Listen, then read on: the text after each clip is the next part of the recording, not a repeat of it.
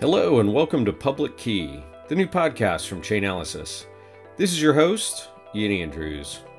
I've just returned from a week on the road meeting customers and partners at Links conferences in Seoul and Singapore. I'm very excited to be back with all of you and to have the opportunity this week to speak with my colleague Ethan McMahon, who's the lead researcher on the highly anticipated Chainalysis State of Web3 report. Ethan and I discussed some of the big topics covered in the report, including adoption trends of new Layer 1 and Layer 2 blockchains, the rise of decentralized exchanges, and identity, staking, gaming, and the metaverse. If you want more on these topics, check out the show notes for links to download the full report or watch the on-demand webinar where Ethan and Kim Grauer dive into the data. Ethan, welcome to the podcast. Thank you very much. It's great to be here. Been looking forward to this chat. We've got, I think by the time this podcast actually publishes, the Web3 report will be out. We've been teasing this for a while, kind of broad ecosystem analysis, looking at all things going on in Web3. Before we get to that, maybe to introduce you to the audience a little bit, I always like to ask, what's your crypto origin story? How did you get into this weird world of blockchain and cryptocurrency? Got involved in crypto, let's say mid 2017, right as things started to ramp up, right? I think everyone's eyes got drawn to Bitcoin and Litecoin and Ethereum and all of that. And I got involved and then by some stroke of luck was able to sell right before things came crashing down. And I'll always use that as my claim to fame. Ever since that point in time, I've been involved in the space in some way, shape, or form. And then Chainalysis and I had the opportunity to work here and it's been amazing. Well, there we go. Did you have such fortune this time around with the big run up and the price decline? Not as good, but most recently, things have kind of been on the downturn for the past 6 or so months. I got out around February. I think that's a decent timing. You know what? You're going to have a second career here publishing a newsletter giving investment advice. We can't give investment advice on this podcast though. So maybe we'll shift gears to the Web3 report. One of the big takeaways for me reading this content was it seems like the ecosystem is starting to move beyond purely currency, right? Like the big critique on crypto is, it's just, speculation, people trying to make a quick buck. It seems like, Web3 is a rebrand attempt by the ecosystem at large, but there's actually a lot of legitimate stuff happening here that is not pure speculation. Would you agree? Oh, absolutely. I mean, you take a look at a number of different metrics, whether that's just the amount of transaction volume that's going strictly through Bitcoin as a percentage of the overall transaction volume. And you've seen that shift pretty drastically from, say, 5 years ago to now more evenly split between things like smart contracts or smart stable coins, things that enable individuals or crypto users to interact with actual services on various blockchains. So yeah, I would definitely say that's the case. Our CEO, Michael Groninger, likes to say is in this most recent cycle, the emergence of Web3 kind of characterized as crypto got content. So we're starting to see, art and music and gaming. We're seeing, virtual land all popping up as things people are actually starting to interact with via these cryptocurrency infrastructure platforms. What did you see kind of big takeaways as you were working on the Web3 report in this area? Yeah, I think that's definitely the case. If you go back a couple years at this point, we had the emergence of DeFi, right? And that allowed individuals to use all sorts of traditional finance tools or services in the digital world, right? And that exploded and is still very much a hot space. And then just about a year ago, we saw something similar happen with NFTs or these non-fungible tokens. And I think we'll continue to see areas like that of gaming is a new area, which is making use of NFTs. Entertainment, for instance, will start to make use of all sorts of services within the digital economy. One of the big areas I thought maybe we would step into is the shift away from Bitcoin dominance. I was shocked looking at the trend line in the report. Folks will be able to probably grab this in the show notes. It's been steady decline and Bitcoin is now, well under half of all the transaction volume we can see on chain in cryptocurrency. That was actually a surprising number to me. What do you think's driving that? Well, I think you have to think about the purpose of what Bitcoin was designed for. Unlike some of the other blockchains like Ethereum, for instance, it wasn't specifically designed to have services built on top of it. As we'll probably talk about a little bit more, is the difference between an L1 and an L2. So Bitcoin functions as an L1 and Ethereum is also an L1, but unlike Bitcoin, it has that smart contract functionality that allows it, or at least better allows it to have services built on top of it. And so in the case of this shift away from Bitcoin in terms of total transaction volume, I think it's really just the playing out of people recognizing how much can be done on top of chains like Ethereum with, all these different services that we've kind of just been mentioning. That was one of my first realizations getting into the space kind of a year and a half ago. It was like, oh, wow, Ethereum is highly programmable. The term smart contract, I think, actually undersells it a little bit. I come out of a software development background most recently, and like that area actually really appealed to me. I was like, oh, we can build here. Whereas Bitcoin seemed like the store of value narrative behind Bitcoin makes a ton of sense to me. Like I get anti-inflationary, I get, hold forever. Like those principles make sense, but it's much less exciting. I don't have gold bricks sitting under my desk here either for kind of the same reason. Like the appeal is less, but as somebody who fancies himself a technologist, like Ethereum and related chains where the intent is actually for layers to be created on top seem way more exciting. The data you've collected here seems to back up that. I'm not the only one that feels that way.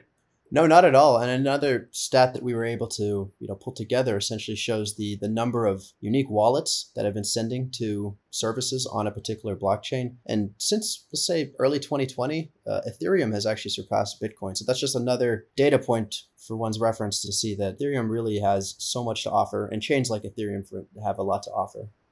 It's a diversity of users, not just a few deep-pocketed ones. And I think that's consistent. The folks over at Andreessen Horowitz published a State of the Cryptoverse was maybe the title of it. We'll get the right one in the show notes. But they had an interesting chart in there about the number of developers working on each of the chains. And Ethereum had massively greater numbers than anyone else, which I thought was an interestingly strong endorsement. But maybe shifting gears a little bit, you touched on one of the other topics in the report that got me really interested, was trying to compare adoption and attraction both amongst competing L1 chains and also some of the L2s. Maybe you could walk us through the summary of what you found in that analysis. Yeah, absolutely. So one of the things that we wanted to take a look at, in the broader scheme of crypto, you have so many different L1s that are trying to either compete for market share or accomplish something that a different blockchain hasn't necessarily been able to do. So we mentioned with Bitcoin not having as many L2s or services that can be built on top of it. Ethereum has been able to tackle that, and to date has probably the largest ecosystem of services. But one drawback that many users complain about is the high level of fees. And there's all sorts of talk about an Ethereum merge happening from ETH 1.0 to ETH 2.0, and that a decrease in fees would come with that. But to our research seems to indicate that early signs would point to fees remaining high. And it serves as a detriment to any sort of crypto user who's trying to use a blockchain that doesn't have deep pockets, because you end up paying a high percentage in fees. Let's say something over 20% of your total transaction value would go to something like just the fees. So it doesn't really make sense as much for some users to use Ethereum. And that's where blockchains like Solana or the Binance Smart Chain really come into play and really become attractive, because they also offer services on top of the L1 that can do many of the same things that Ethereum can do. That 20% number was kind of shocking to me because, again, the early narrative that I heard about was like, oh, crypto is powerful because, one, it's permissionless. So you and I can exchange value without any intermediaries from anywhere in the world, as long as we've got an internet connection. And two, by removing that middleman, we price the exchange much more fairly. But at least to me, 20% sounds like a lot, almost unreasonable for a lot of transactions.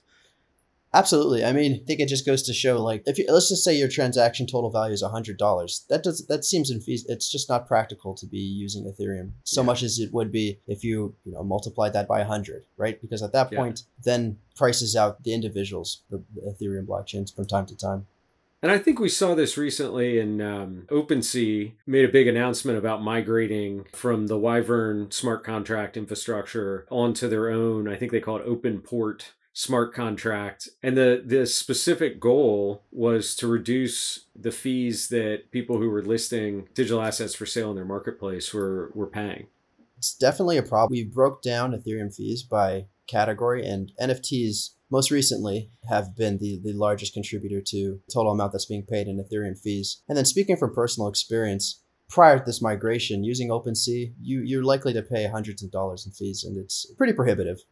So that's obviously, I think, driving a lot of people to observe a potential market opportunity. You see that with competing chains. The report goes into a bunch of analysis on different vectors, but there's also the transaction throughput challenge that seems like we're all here encouraging adoption of this technology, new and better use cases. I think what that actually means is those fees are going to go up on certain chains. So how do we think about like transaction volume, even distinct from the fee structure? Yeah, definitely. So chains like Bitcoin and Ethereum have not prioritized speed. And, in terms of if you look at transactions per second, which tends to be kind of the often quoted metric, I think the two of them, correct me if I'm wrong, Ian, they're kind of in the single digits or teens is 10. Yeah. But if you move to a chain like Solana is somewhere between 1,500 and 3,500, which is, multiples greater. And then even from there, other chains have, if not in production, in the mainnet, as they call it, in testnet, have been able to achieve numbers at that magnitude, if not higher. And you see a number of, as I mentioned earlier, a number of these upstart L1s really trying to focus on one particular area, whether that's throughput or the speed angle, and trying to be the best in that particular niche. As you start to look at some of these emerging use cases, we've got a whole section in the report talking about identity. You're no longer talking about, well, how many swipes of a credit card, the cryptocurrency equivalent, we need to match the Visa processing network in terms of throughput to be considered legitimate. It's like, well, no, if I'm talking about the number of user authentications that happen across the entire internet every single day, and you add that to all the credit card transactions, all of a sudden you're getting to really, really big numbers. I think we're heading into a scalability problem. So it's good to see there's L1s popping up that offer this capability. There's also the L2s coming online. Any tidbits or facts of note around the L2 ecosystem in the analysis you all did? Well, actually, kind of tying it into the point you're just making on digital identity, I think there's a pretty notable project on the Ethereum blockchain called Ethereum Name Service, which I think is almost in some ways trying to tackle this. So essentially, Ethereum Name Service, you as a user are able to purchase your own domain, much as you would a .com domain. And in these cases, it tends to be .eth or .eth. And that's your domain. That's your crypto wallet is then attached to that. And in some ways, hopefully the draw essentially is that becomes your digital identity. And the advantage to that would be it being more secure because it's on the blockchain. You are less liable to be one of these hundreds of millions of records in one of these data breaches that happens all the time, right? And in addition to that, I think who really likes having to remember all of these different passwords? I think that's how many times a day do you have to log into something or check your phone to do the single sign-on option? And the hope is that tools like this or services like this will bring us to a point where we're able to more, succinctly log on to a service. I'm fascinated by the identity topic because there are a couple elements to it that I think is probably the next killer use case for all the blockchain infrastructure that's being built out. One, identity is not a strict concept of like the information contained in your passport, right? Name, date of birth, an identifying set of physical attributes. Like in the online world, there's lots of identities, like the identity you have when you play video games, the identity when you shop at an e-commerce site, the identity when you go to work and you need to get on email and Slack and associated kind of work productivity tools. Today we have these discretely, but they're not necessarily well managed. They kind of blend together in a lot of cases. If you look at my browser, I probably have cookies for all of those services that I'd rather have them discrete. Right? I don't want people necessarily that I interact with in the gaming world or in the social media world to connect to my e-commerce buying habits or to my work activity. And I think all that's gotten very jumbled together in the Web2 world. And so the ENS domains and some of the other capabilities that are getting built out there, soul-bound tokens is another aspect of this, like a non-transferable, non-fungible token that seems pretty interesting. There's the digital identifiers, which are yet another type of identity attribute that you can cryptographically attest to and associate into your wallet. I'm fascinated by this. What's the scale and adoption around the ENS service? I haven't looked at this lately. Are people actually using it for interesting things? Interesting things is debatable, but it's definitely being adopted. And even in the midst of the current crypto market drawdown, we seem to have continued uptick in volume that's being transferred via the ENS contract. So just to put some numbers to it, there have been about over 1 million domains that have been purchased by something like 400,000 unique owners. And just in the past 2 months, they've kind of been banner months, at least in dollar terms. I think if anything, this particular, ENS, but also the digital identity is definitely something that will continue to be popular, if not continue to heat up. That's exciting. I mean, 1 million domains, 400,000 unique wallets, like that's definitely not a passing fad. That sounds like something that's pretty real. Do you have an ENS domain you want to share? Have you bought one? I have bought one, but I'll keep it to myself. You're keeping it quiet? All right. You got secret plans for it in the future. We'll keep that off the podcast. Well, definitely an area to watch as Web3 continues to evolve. One of the other stats that blew me away was this comparison of decentralized exchanges, DEXs, against centralized exchanges by on-chain transaction volume activity. That number was wild. You want to talk a little bit about that? Yeah, so I think it's important to note that, for one, yes, definitely over time, DEXs have surpassed centralized exchanges in terms of the amount of on-chain transaction volume. It's important to note, though, that centralized exchanges do tend to do a lot of their own trading off book, right? So that definitely accounts for some amount of volume. But at the same time, the mere fact that decentralized services or the decentralized versions of these have surpassed. And at one point it was, I think, an 80 to 20% dynamic in favor of DEXs. It's since gone back to about 55% DEX, 45% centralized. But that mere shift showcases just how much the industry has shifted towards these decentralized versions of things. It blows me away. Like, I'm far from a crypto trading expert, but it seems like there's a massive complexity step up going from opening an account someplace like Kraken or crypto.com to actually interacting with a DEX. Like, I have to set up MetaMask. I have to get some asset like Ethereum into my MetaMask. I have to find the web app of the DEX that I want to interact with, connect to my wallet, which is like always a scary prospect. Like, I'm authorizing a contract that I may or may not really understand what it does. And then from there, there's a huge just layer of complexity around, depending on what I'm actually trying to do. If I'm just swapping one asset for another, that's relatively straightforward. But most of these platforms have a variety of staking and lending, and this is before you even get into things like cross-chain bridges. It's definitely not for the casual, non-technical, non-experienced user, I guess is kind of what I'm saying. I would agree, but I would also say that with a lot of things, it just takes that first step. And you're saying I'm underestimating people. I should give the audience benefit of the doubt on this one. Yeah, I think so. Because if you look at things like to be involved with NFTs, at least to date, you need a crypto wallet, right? And there's just been so much hype around that space. You rewind a couple years, so much hype around DeFi, right? I think people are drawn into this space and they will be willing to take those initial set up a MetaMask kind of steps. And then past that, once you're onboarded to a particular platform, let's say some sort of decentralized exchange, the advantage at that point, though, is you have so much more available to you in terms of the number of trading pairs that you can interact with. Versus a centralized exchange, you're probably limited to a handful of fiat to crypto pairs, and then maybe just the top L1 pairs. Let's just say you're a passive crypto observer, but you hear about a notable L2. You're kind of forced to get involved with the decentralized space because you're not going to be able to do that on the centralized side.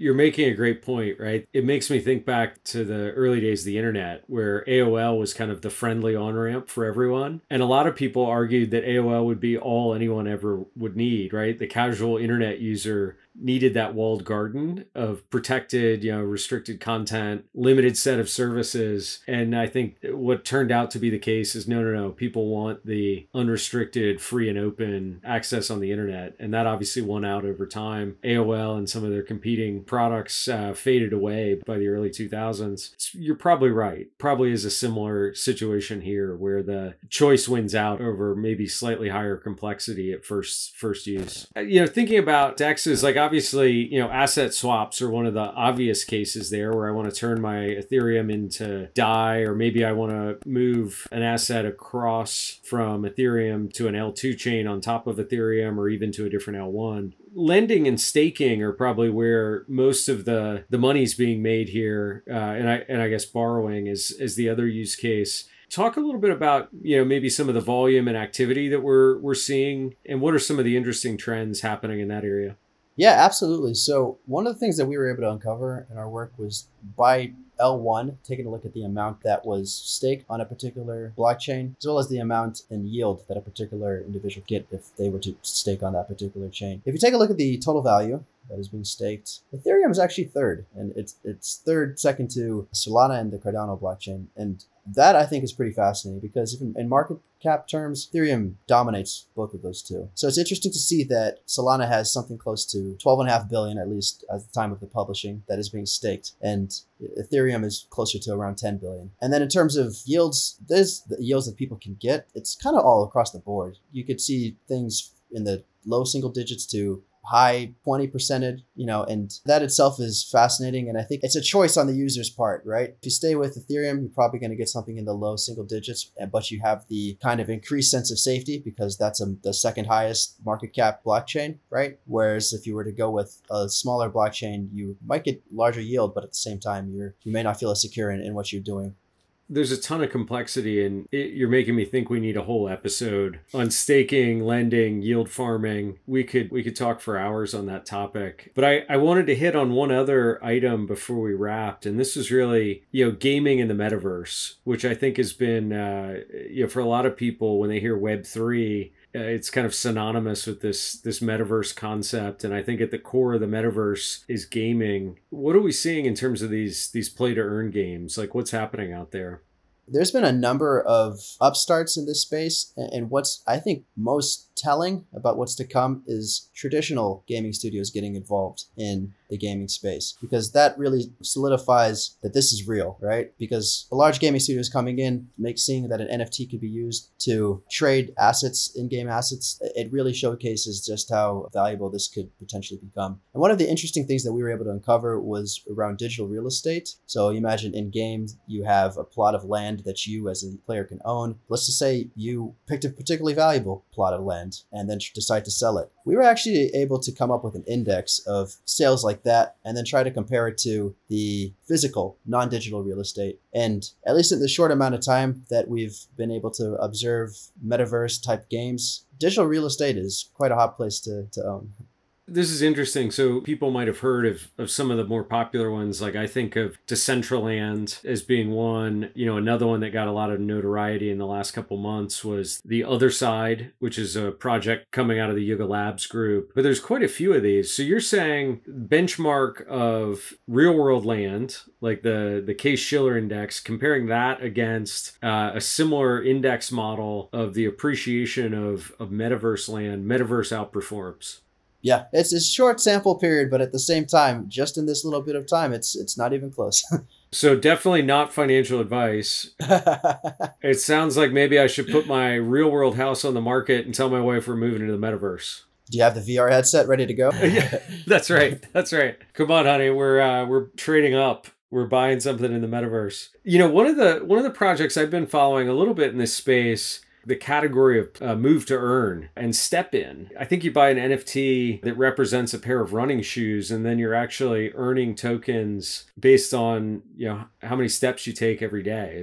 Have I got that idea right? Yeah, I think you summed it up perfectly. I think it's built on the Solana blockchain as well. And I think it just goes to showcase just how dynamic crypto games can be, right? We found a way to incentivize individuals to exercise, which is awesome, right? And as someone who also likes to exercise, I think I would 100%, even if I wasn't particularly motivated to exercise, I think adding on the ability to earn something from that, it unlocks a whole world.